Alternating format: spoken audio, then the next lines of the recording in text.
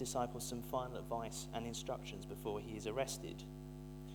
Now, John 17 is quite a substantial chapter of Scripture, so this morning we're just going to take three themes that emerge from the passage. So let's just pray together, shall we?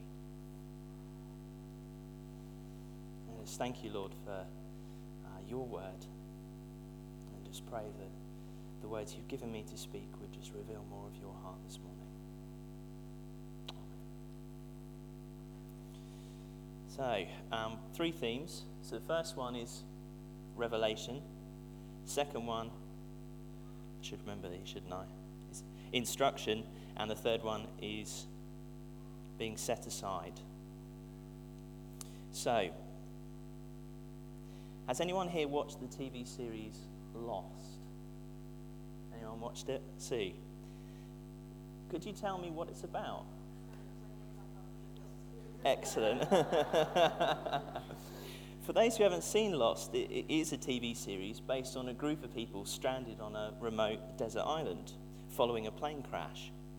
It involves an incredibly complex plot with flashbacks, time travel, danger and excitement.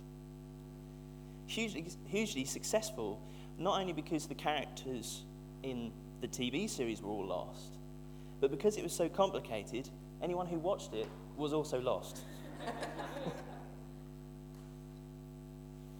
From watching Lost, one thing really hits home. It's not really that nice being lost. I remember as a child going to a big supermarket with my mum and wandering around, only to suddenly find that she wasn't behind me as I thought she was. All of a sudden, that certainty I had of safety was gone, and I was walking around and around trying to find her. Of course, I did find her, and it turns out she could see me the whole time, so I was worrying over nothing, but it just made me realise when I look back at that time just how safe and secure I felt, how I took for granted that my mum would just be there looking out for me. So as a parent, there is a huge responsibility. It's down to parents to know what is best for a child, to look out for them, to teach them what to do if they get lost, for example, who to speak to, where to go. And as a parent, you will reveal the world to your children, both by teaching and through example. And that leaves its own distinct mark on that child. And I don't know about you, but sometimes I catch myself saying something that sounds just like when my dad said it. And that sometimes is really scary. But it will always be a reminder of his involvement in my life. In John 17, Jesus is praying to God. He is praying for the disciples and acknowledges that by teaching and through example, he has revealed the world to the disciples in a completely new way. He has become the way to a new heavenly Father. The disciples now have a God's eye view of the world and are ready to be sent out into the world to reveal God's glory to others. My best friends have a 2-year-old son called Vaughan. He is my godson, and I love spending time with him. One thing that has really struck me as I've watched him grow up is that even at the age of 2, he's fighting for independence from his parents. Vaughan Do It has become a regular part of his speech, as he is desperate to be involved in everything that they do and play his own part. It made me realise that right from the very start, built into us is a desire for independence. At some stage, Vaughan will grow up and want to leave home, and his parents will have to hope that what they have shown and taught him over the years will be a firm foundation for him to build on. In John 17, Jesus is preparing his disciples to be independent of him. He has laid in them a secure foundation of the knowledge and the love of God, so that they may go on to reveal the presence and love of God to others. As Christians here today, we have the same foundation. Are we ready to go out into the world and show others the amazing love of God? So just to summarize then, the world is revealed to us by those that care for us. The world, as God sees it, is revealed to us in Jesus' teaching. God, we have a secure foundation to build upon. So theme 2, instruction. As some of you may know, I started a new job this week, and suddenly I realised just how much I knew about my old job. And it's not that I ever consciously set out to learn all of these things. I just absorbed it over time. And I'm pretty sure the same thing will happen at my new job too. But it's still daunting being somewhere completely new and not knowing anything about it. In my old job, people regularly used to come to me and ask for help. And now it's a role reversal. I'm the one asking all of the questions. And luckily there are a number of people in the office who can help me. I really would be lost without them. As Jesus prays for the disciples in the passage, it is clear that he has some last thoughts and instructions for them. Jesus acknowledges that his power has kept the disciples safe whilst he has been with them, and he asks that God will continue to use his power to protect them. Now I can imagine that hearing the Son of God ask for protection for you from God would be pretty amazing.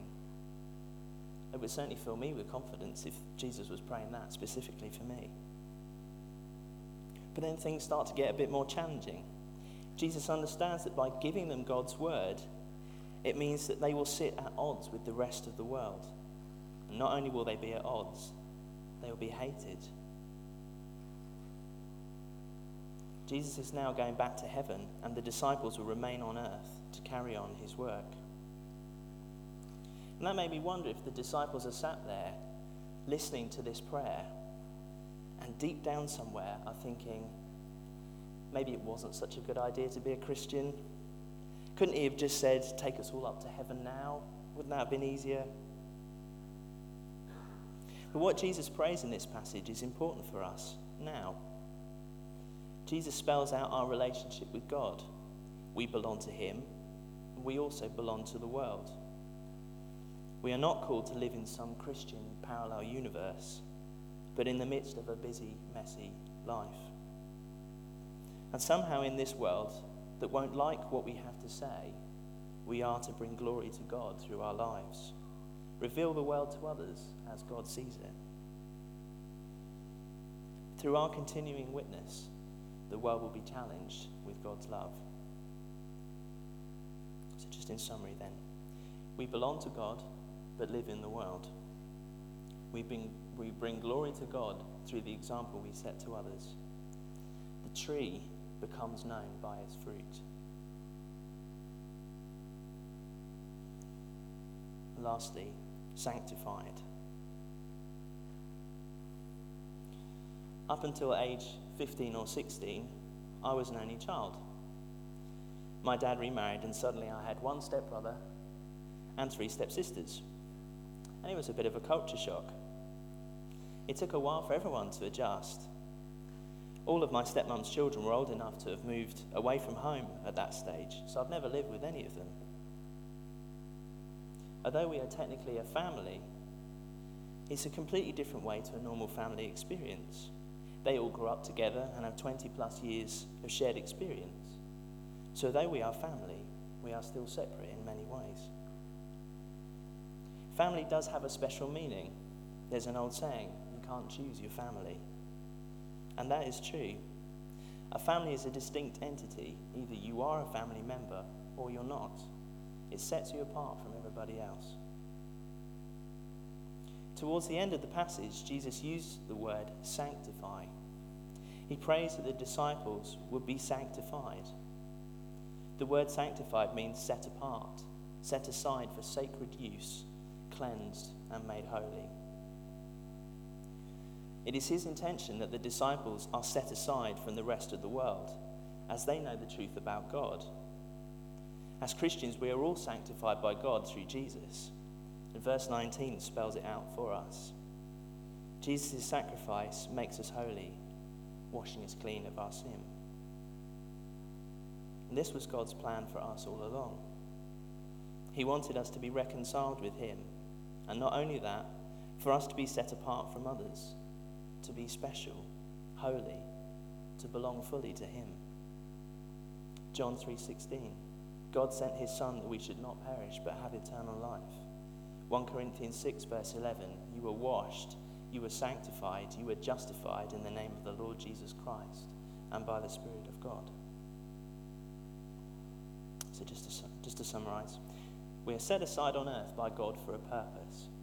We are washed clean by the sacrifice of Jesus. Our reconciliation with God through Jesus was always part of his plan for us.